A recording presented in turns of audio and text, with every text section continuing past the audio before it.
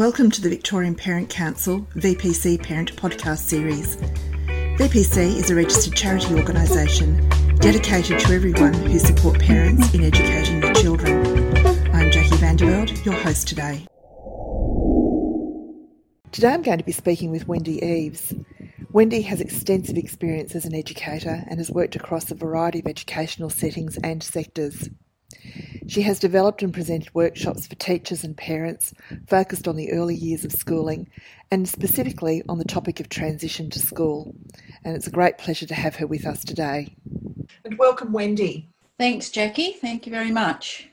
Wendy, it's exciting as a parent to watch children as they learn, particularly when they're starting school. So what can parents do specifically at home to help and facilitate and encourage the learning?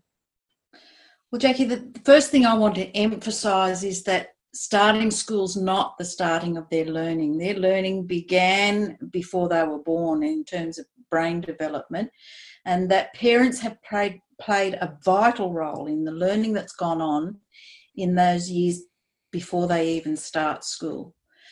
The learning to walk, the learning to talk, all of that has been with parents' encouragement and their example. So this is definitely not the beginning of their learning at all.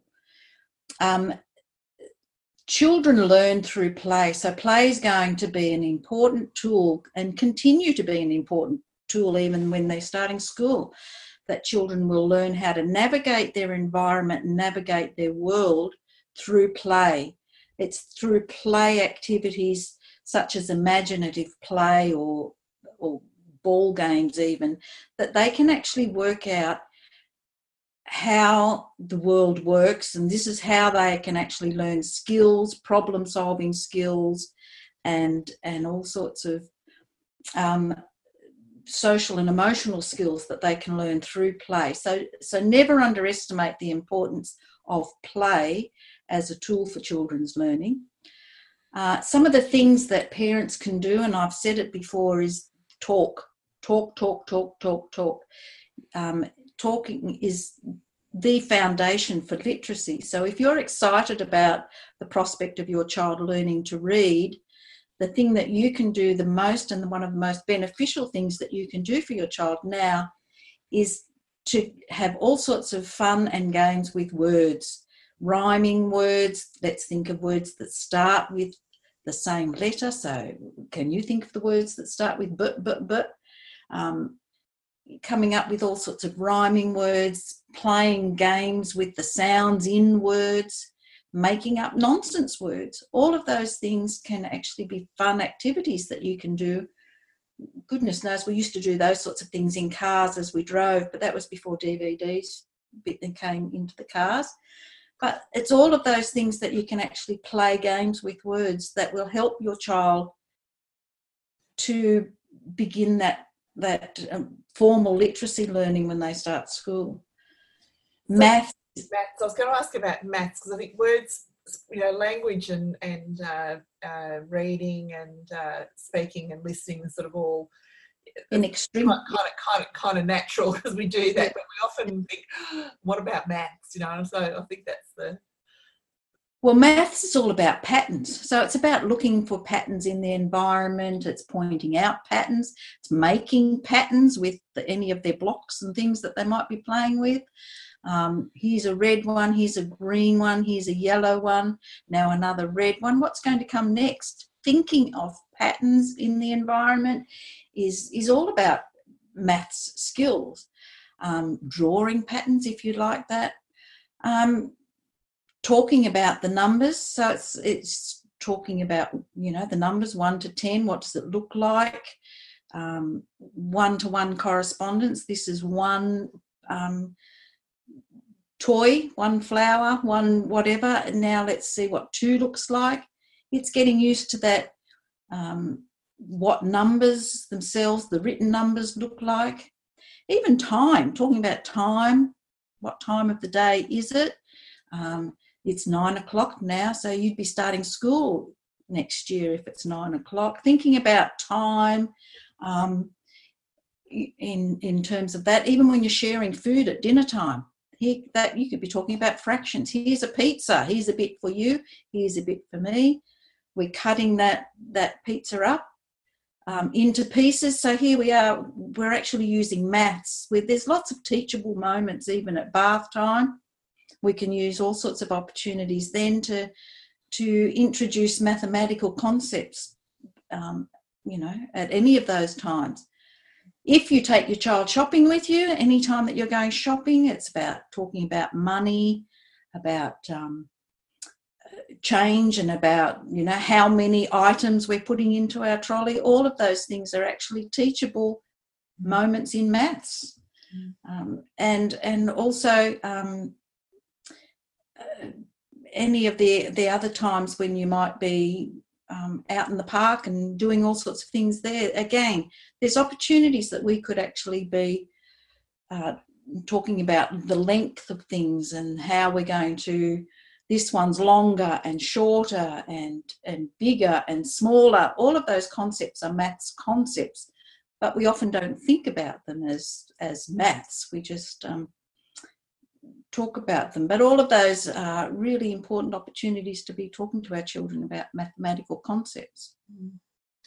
So Wendy, I think too, we've all gone through, the baby health care centres, and we're well aware of, gross motor skills and fine motor skills. But I think that as they get a little bit older, or if they're your, maybe second or third child down the list, you're less excited about those sorts of things, right?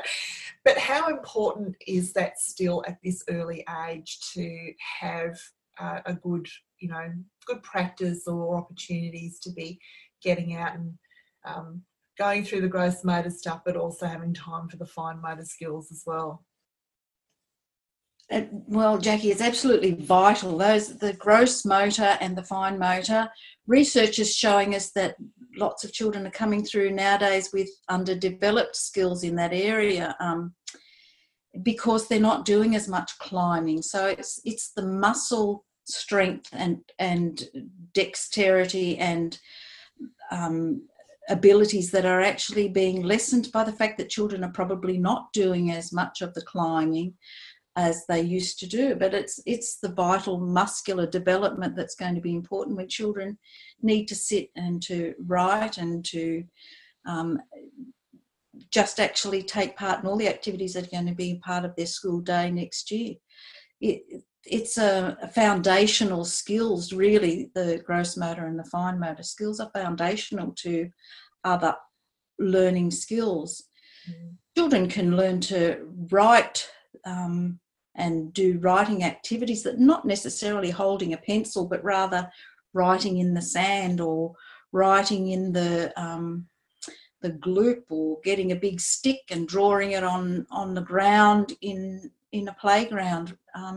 All of those activities are actually building their muscular strength and enabling them to be able to adapt better to the school environment when they start next year. So it's interesting, Wendy. I've been reading a fair bit about the sort of the hand-brain connection, and then also on the flip side of how we all need to be, linked to our computers and be computer literate, and children need to have all these other sets of skills. And I'm worried, just from my own reading, that we're perhaps creating a generation that are missing out on that connection between the hand and the brain. So there's a writing component that helps us learn, physical writing component that helps us learn, helps ideas and concepts tick over in our brain, and we're not getting the same sort of impact from typing and tapping on screens.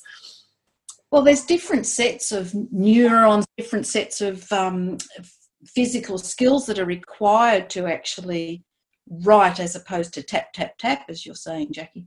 And I'm sure in these early stages of children's development, I mean, their brains are still developing those many pathways, and a lot of them are not getting that exercise of certain pathways because they're not having to and not enabled to do a lot of that activity that they used to do.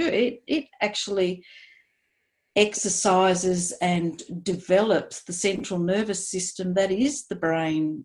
You know, it's right through that whole central nervous system that's encouraging the development of synapses and neurons within the brain. And if we're not exercising those muscles and those parts of our body, then they're not going to be developed. So really, constant. Doing a lot.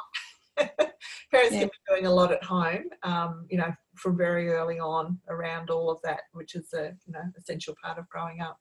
Yes, and it's the foundation for their learning. Really, that's it's part of children's early development. Really. Thank you to our guest speaker. We hope you enjoyed today's topic. Want to know more about this podcast and other VPC podcasts? Please visit the VPC website, vicparentscouncil.vic.edu.au, and leave a review.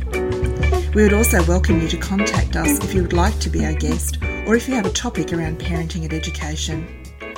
Thank you to Melbourne singer Emma Sidney for her permission to use her soundtrack, Cherish. Until next time, thank you for listening.